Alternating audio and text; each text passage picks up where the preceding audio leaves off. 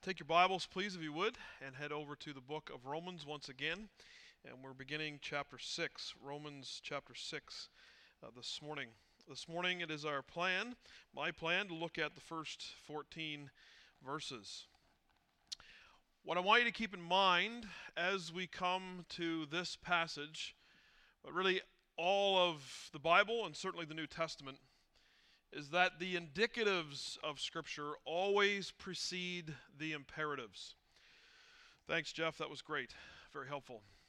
Let me explain what I mean. The truths of God's Word and the realities of the gospel always come before Scripture's commands. Scripture does not command us to do anything without first reminding us of what God has done for us and who God is. I think we oftentimes get ourselves twisted and we get ourselves worked up and frustrated and perhaps even despairing when we view the imperatives of Scripture, the commands of Scripture, the thou shalt and the thou shalt nots, without first immersing ourselves in the truths of Scripture, the realities of the gospel. To do the imperatives of Scripture on our own is impossible. This is something that we should know because of the law. This has been Paul's point really up to this point in the letter, especially writing to a predominantly, or at least a partial, Jewish audience who is still trusting in their ethnicity and in the law for their holiness, for their righteousness, for their standing before God. And Paul has debunked that. He has essentially argued against that up to this point, and yet it is still our tendency, our temptation, to hear what Scripture says we ought to do and to attempt to do it without reminding ourselves of the truths of Scripture, the reality of the gospel, and how those things then are possible and what God has done for us based on Christ. We're going to see Paul do both here. He really doesn't get into the large of the imperatives of the letter until chapter 12. But even here in chapter 6, he's going to balance this, indicatives and imperatives, truths and commands, all right, even as he presents this material that he wants to relate to us next. Chapter 6 is by and large divided up into two parts. The first part has to do with death and life and the truth of what happened on the cross and through Christ and what we have as a result, and I would say who we are as a result. And then, starting in verse 15 of chapter 6, he's going to talk about slavery and freedom, how that works itself out in our lives and what that looks like. And so we want to turn our attention then this morning to the first 14 verses, this idea, this contrast between death and life. So follow along if you would as I read Romans chapter 6, the first 14 verses. What shall we say then? Are we to continue in sin that grace may abound? By no means. One of Paul's favorite phrases. How can we who died to sin still live in it? Do you not know that all of us who've been baptized into Christ Jesus were baptized into his death? We were buried therefore with him by baptism into death, in order that, just as Christ was raised from the dead by the glory of the Father, we too might walk in newness of life. For if we've been united with him in a death like his, we will certainly be united with him in a resurrection like his. We know that our old self was crucified with him in order that the body of sin might be brought to nothing, so that we would no longer be enslaved to sin. For one who has died has been set free from sin. Now if we have died with Christ, we believe we also live with him. We know that Christ, being raised from the dead, will never die again. Death no longer has dominion over him. For the death he died to sin once for all, but the life he lives to God. So, you also must consider yourselves dead to sin and alive to God in Christ Jesus. Let not sin, therefore, reign in your mortal body to make you obey its passions. Do not present your members to sin as instruments for unrighteousness, but present yourselves to God as those who have been brought from death to life, and your members to God as instruments for righteousness. For sin will have no dominion over you, since you are not under law, but under grace. This is the word of God. Paul, as you know, is a master logician and someone who is a master at rhetoric. He knows how to present an argument and follow it through. He just finished off, as we saw last Sunday, Romans 5:20 and 21. And what he says in verse 20 is that wherever there is sin, grace superabounds. Whatever our sin is, grace is superabundant.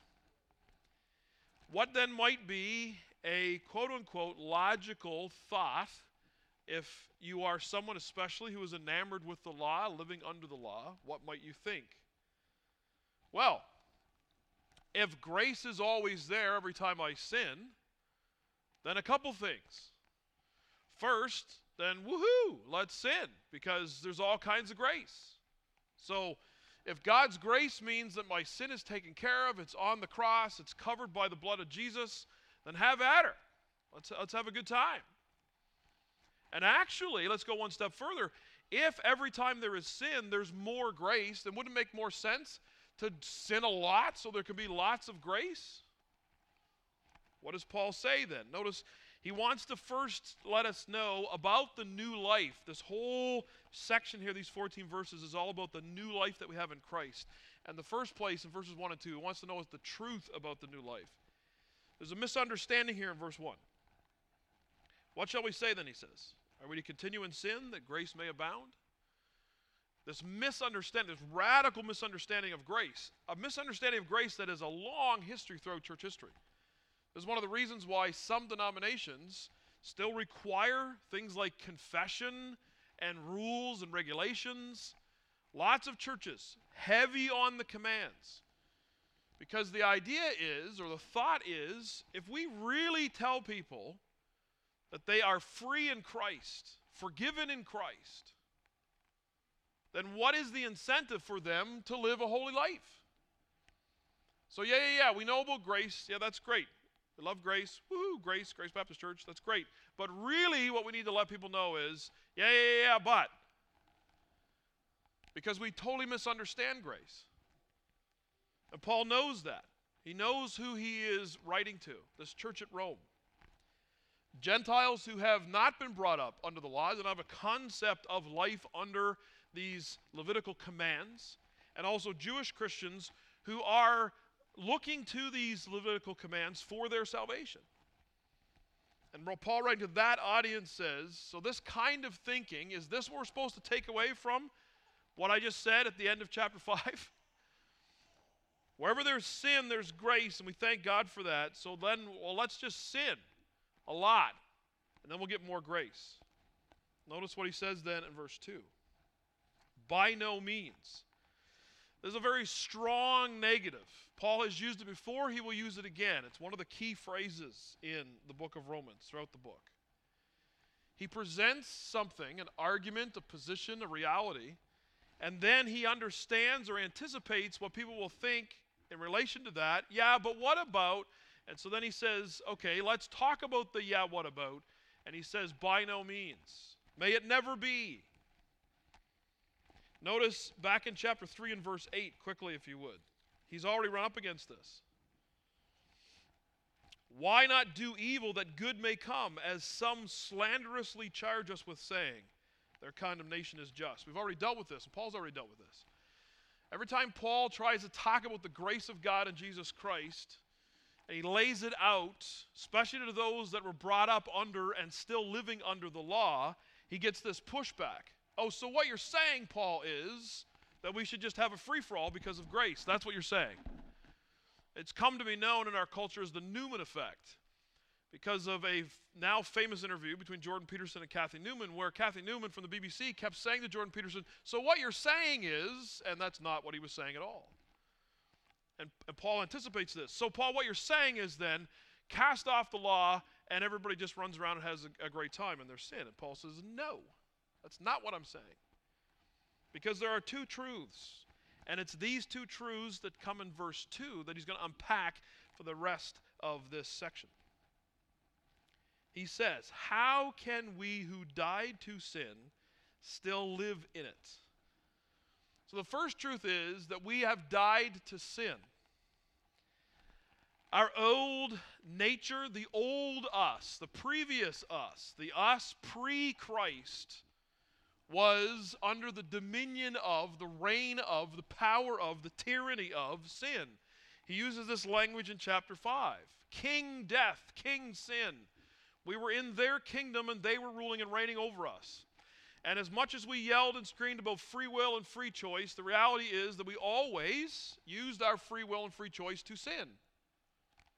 We have choice, we have will, but we've always used it to sin because we were in the realm of King Sin and therefore King Death. And they had the final word in a sense, that they were powerful over us. That's the old us. But Paul says now, Jesus Christ conquered King Sin and King Death. And therefore, if we're in Him, we have new life in Him. And the old us is no longer or should no longer be how we behave, because there's a new us. He will say in the letter to the church at Corinth, the old has passed, behold, the new has come. So we've died to sin. Sin is dead to us. I was looking for an illustration of this, and the first thing that popped into my head is back when Esther and Titus were quite young. I'm not even sure if Titus was even here yet. Mel and I went to the Toronto Zoo. And in the Toronto Zoo, there is a primate area, and a big part of that exhibit is a large glassed-in area inside a big building, and it has some silverback gorillas in it. And we were there. I know there was an umbrella stroller. I can't remember who was in it, either Esther or Titus. And we were observing the gorillas, and they were fairly sedate, a number of females and the large male, and seemed to be well away from the glass. We're kind of looking, and after a few minutes, it was a little bit boring, and so I think we both kind of turned away, and then all of a sudden, wham! A gorilla jumped up and smacked the glass. Now, I assume that Mel grabbed the kids, because I was halfway there. No, I'm just kidding. It was that moment of like, there's a gorilla loose in the zoo. And then, of course, almost immediately, your mind, sort of your rational part of you that's now hopefully more in charge, and the fear part of you is like, oh, they've been behind glass the whole time. They can't get out. In that way, that's kind of sin in our lives, or what it ought to be. It looks big. It looks powerful. It seems that temptation is insurmountable. We must give in until we realize sin is dead to us. No longer has any power. It's behind bars, so to speak. Maybe even a better illustration is, perhaps imagine in your mind's eye that you live in a castle. Maybe you already think you do. That's great. And in that castle, there's a big drawing room, massive hearth, roaring fire, and one of your ancestors killed a large grizzly bear, a large Kodiak bear, and it's stuffed, beautiful taxidermist job, and it's sort of sitting there in like the angry pose, not how it was when it was shot, but you know, you have to sort of make the story nice. And it's in that drawing room. And every once in a while, you'll walk in that room at night, and in the shadows and the light cast by the fire, you're like, huh! And then you realize, oh yeah, that's been long dead. That's kind of like sin in our lives, Paul is saying. Sin used to have power over us. In fact, it was reigning over us. It had dominion over us. But Paul says, guys, that's the old you. That's the old pre-Jesus you. That died with Jesus. There's now a new you. Because what does he say in the second place? We have new life. How can we who died to sin still live as if it has dominion over us? As if it's still alive? It's a stuffed bear. No more scary than the one that you take to bed with you at night.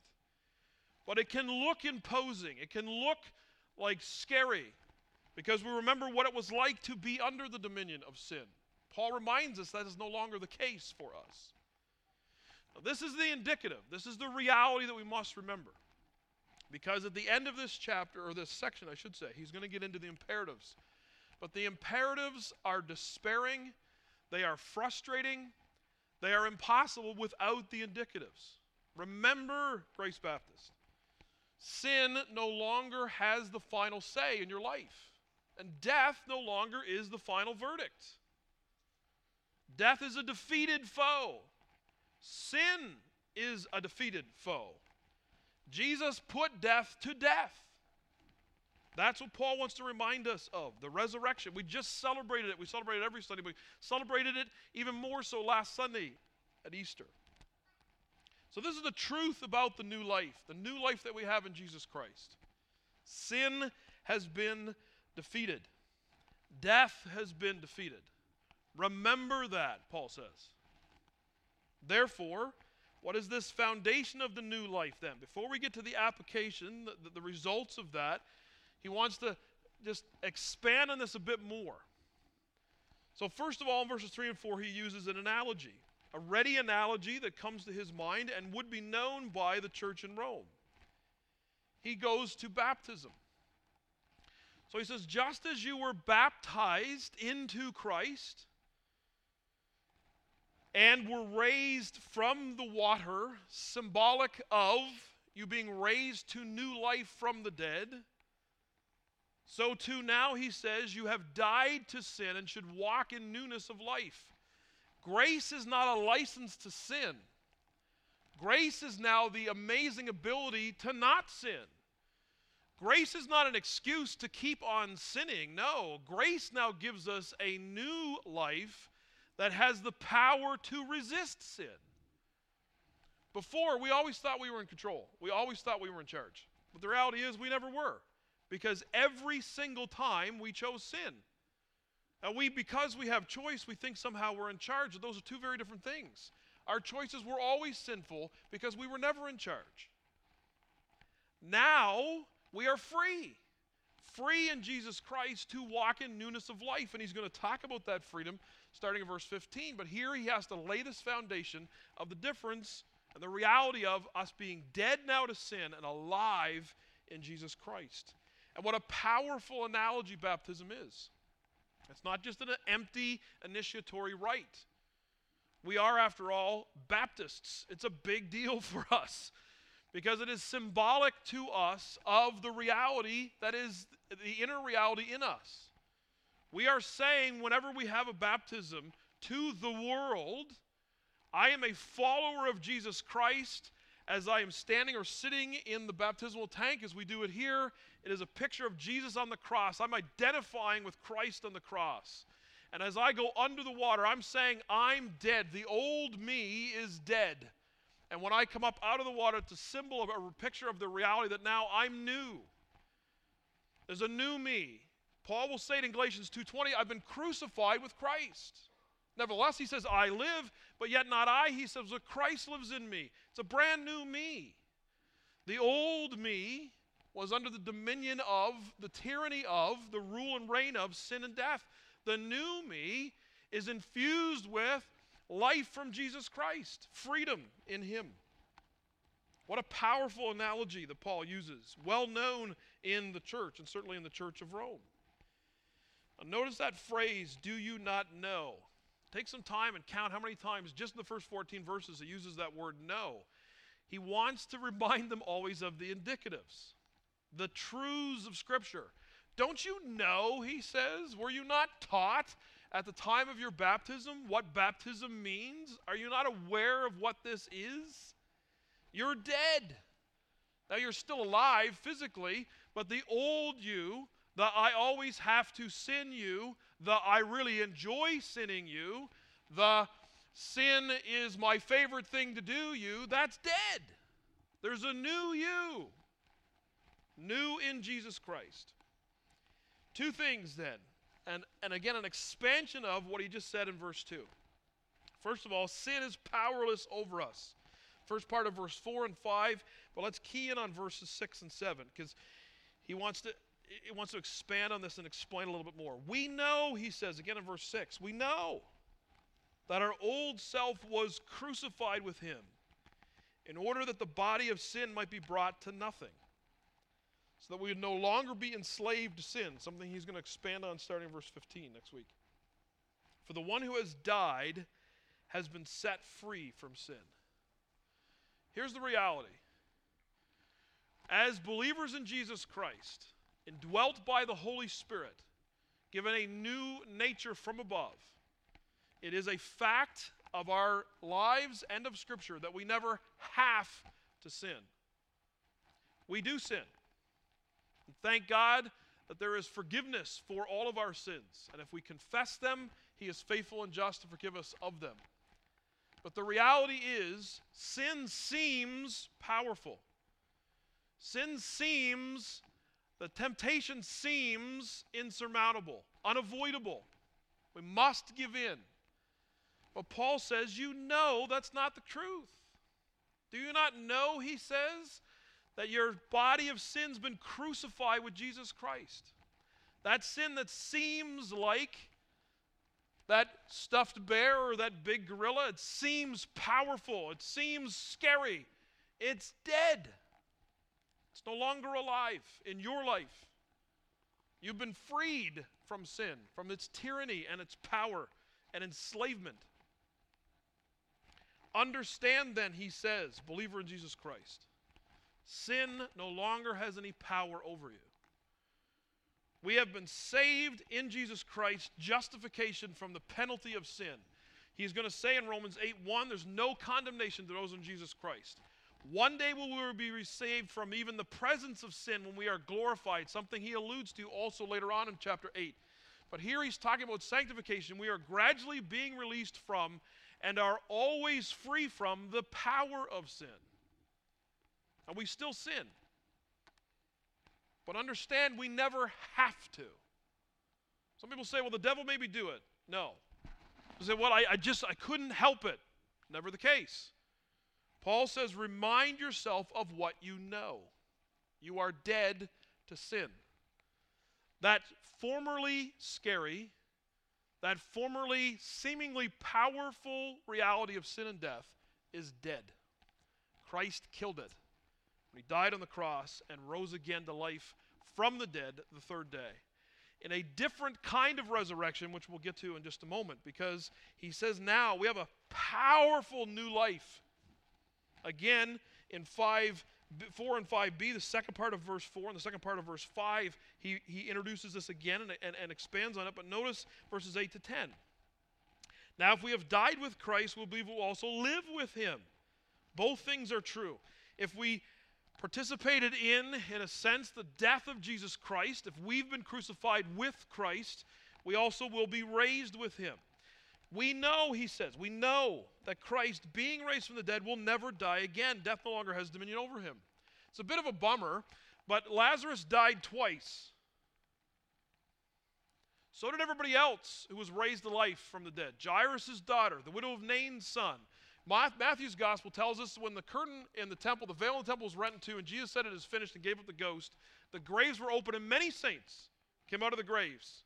That would have been a wild time to be in Jerusalem around that time. But every single one of those individuals died again. Jesus will never die again. And if you're in him, neither will you. It's a different kind of death and a different kind of resurrection. He says he died to sin once for all. Done. He'll never die again. And that scary sort of specter of death that always hangs over us like the sword of Damocles, the reality that we are mortal beings, it's not scary anymore, or doesn't have to be, because Jesus Christ the righteous has put death to death. It doesn't have dominion over him. So that voice of sin, that monarch of sin, that tyrant of sin that says you have to live this way, the way that you used to live, is dead. You know that, Paul says. And you also know that you now have the power of Christ in you to live a life that is markedly different, that is consistently more like him. Death no longer has dominion over him. It's dead. He died to sin once and for all, but the life he lives now to God. These are all things that we must know. If we don't know these things, then verses 11 to 14 are going to frustrate us a lot. But oftentimes we come to these commands in Scripture and we say, okay, don't sin. Great. I'm going to not sin today. And what's the first thing we do? We sin. And we're like, I can't do this. What has Paul said? Always, always, always lead with truth. Indicatives always precede imperatives. Always lead with what you know, he says, before you talk about or think about what you're going to do. And he brackets this. Notice the results of the new life then, in closing. This is what it looks like to be in Christ. So verses 11 and 14 are brackets, once again, of the knowledge. Shelby mentioned it. Rehearse this to yourself every moment of the day. Remind yourself of the gospel. Verse 11, so you also must consider yourselves dead to sin and alive to God in Christ Jesus. Consider is the exact same word that he uses previously where he says that God considers us as righteous as Christ. He reckons Christ's righteousness to our account. And we consider our sin paid for. Same idea. Remember, he says, Church at Rome, and to us this morning, remember Grace Baptist Church. Remember who you are. In Christ, you are dead to sin and alive to God. Remember that. You're not who you used to be. You're not that person anymore. That person died when you were brought into new life in Jesus Christ. At the point of your conversion, that old you died, and there's now a new you. So he says in verse 11, remember this, consider yourselves dead to sin and alive to God in Jesus Christ. Verse 14, for sin will have no dominion over you, since you're not under law but under grace. Sin, that scary thing that seems like it's very powerful and big and cannot be defeated, has already been defeated by Jesus Christ. Remember that, he says. Sin does not have dominion over you. That thing that you've been struggling with for the last 5, 10, 15, 20 years, since before you got saved and you're still struggling with it, Paul says, reckon yourself, consider yourself dead to that. Understand, for as much as that temptation feels insurmountable, unavoidable, indefeatable, understand, Paul says, it's already been defeated. It's dead in Jesus Christ. Remember who you are. Remind yourself daily of who you are in Jesus Christ. Rehearse the gospel to yourself every day. So then in verse 12 and 13, Paul's going to talk about a few imperatives here. He doesn't really open this up until chapter 12, so quite some time. He always, notice his letters. First half, indicatives. This is what you know, he says, the church of Ephesus, Colossae, Corinth, Thessalonica. This is what you know. So based on what you know, this is how you should live. But he doesn't start with the do this, don't do that. He starts with the know this, right? But he puts a little bit of it here in verse 12 and 13. Verse 12, he said, live knowing sin is a defeated foe. Do not let sin reign in your mortal body to make you obey its passions. Who is sin to tell you what to do? It's dead. Who is sin to boss you around? It's dead. Again, we do give him the temptation. We do live like we still are the old us. Paul says, don't do that. You're the new you, so live that way. Because the old way is dead. It has no power. There's no business coming in and bossing you around. One of the commentators gave an illustration that I thought was helpful. He said he knew somebody that was in the Marine Corps. And as soon as they got off the bus, there was a particular sergeant that seemed to delight in bossing them around. And it got to the point where every time that sergeant even came into the mess hall or into their barracks, wherever it was, immediately back straight, ramrod straight, feet in, arms at your sides. You didn't want to get yelled at. You didn't want to get screamed at. He had great power over these recruits. They go through basic. They go all the way through. And then this individual was actually being honorably discharged from the Marines. They had a parade. And then after that, he was back in his civilian clothes. He's done. He's out of the Marine Corps. And this sergeant comes around into his view, and immediately he drops his bags and goes ramrod straight, and then he realizes, I'm out of the Marines. The sergeant is just another dude. He no longer has the authority to come in and say, do this, don't do that. It's over. That's what Paul's trying to say here. Don't let sin tell you you have to do this. Sin's making you do these things. Sin can't do that anymore. It's dead. It has no say. You're under the rule of King Jesus. You're now of the kingdom of Lord Christ. Sin no longer has a say. Before it did, that was the old you. The new you is dead to that. Live, he says, knowing sin is a defeated foe. It speaks loudly. It's very flashy and enticing. It makes a lot of noise, but it's dead. Remember that, Paul says. And then the last place, live who we are, not who we used to be. Verse 13. Do not present your members to sin as instruments for unrighteousness, as weapons of war against God, but present yourselves to God as those who have been brought from death to life, and your members as instruments for righteousness, weapons to battle against sin and for godliness. He says to the church at Rome, listen, you know, and he said it repeatedly through this passage, you know these things. I'm not telling you to do something on your own. I'm reminding you of what you know, so that leads to a change in what you do. Belief influences behavior. Do you know that you're dead to sin? And do you know that you're alive to God? If you know that, he says, then don't live like you used to be. Don't live who you used to be. Live who you now are. You're changed. You're free, forgiven, and loved in Jesus Christ. Live that way now. I've said it numerous times. I love the quote from John Newton, the author of Amazing Grace, formerly a captain on a slave ship. Thousands of human lives lost under his command. He knew who he was, but he knew who he now was in Jesus Christ. That's why he penned Amazing Grace. And he says, I'm not who I want to be. I'm not who I ought to be, but by the grace of God, I'm no longer who I used to be. That's us, Grace Baptist. Paul knew. There was a very good possibility when Paul stepped into a church in this time period that there were relatives of people that died because of him. He was constantly reminded of who he used to be, but thank God he constantly rehearsed who he now was in Jesus Christ. That's not who I am. I was that, but that person is dead. This is who I now am in Jesus Christ.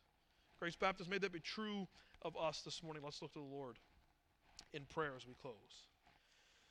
Father, I thank you so much for the truths of your word. This is what anchors our soul.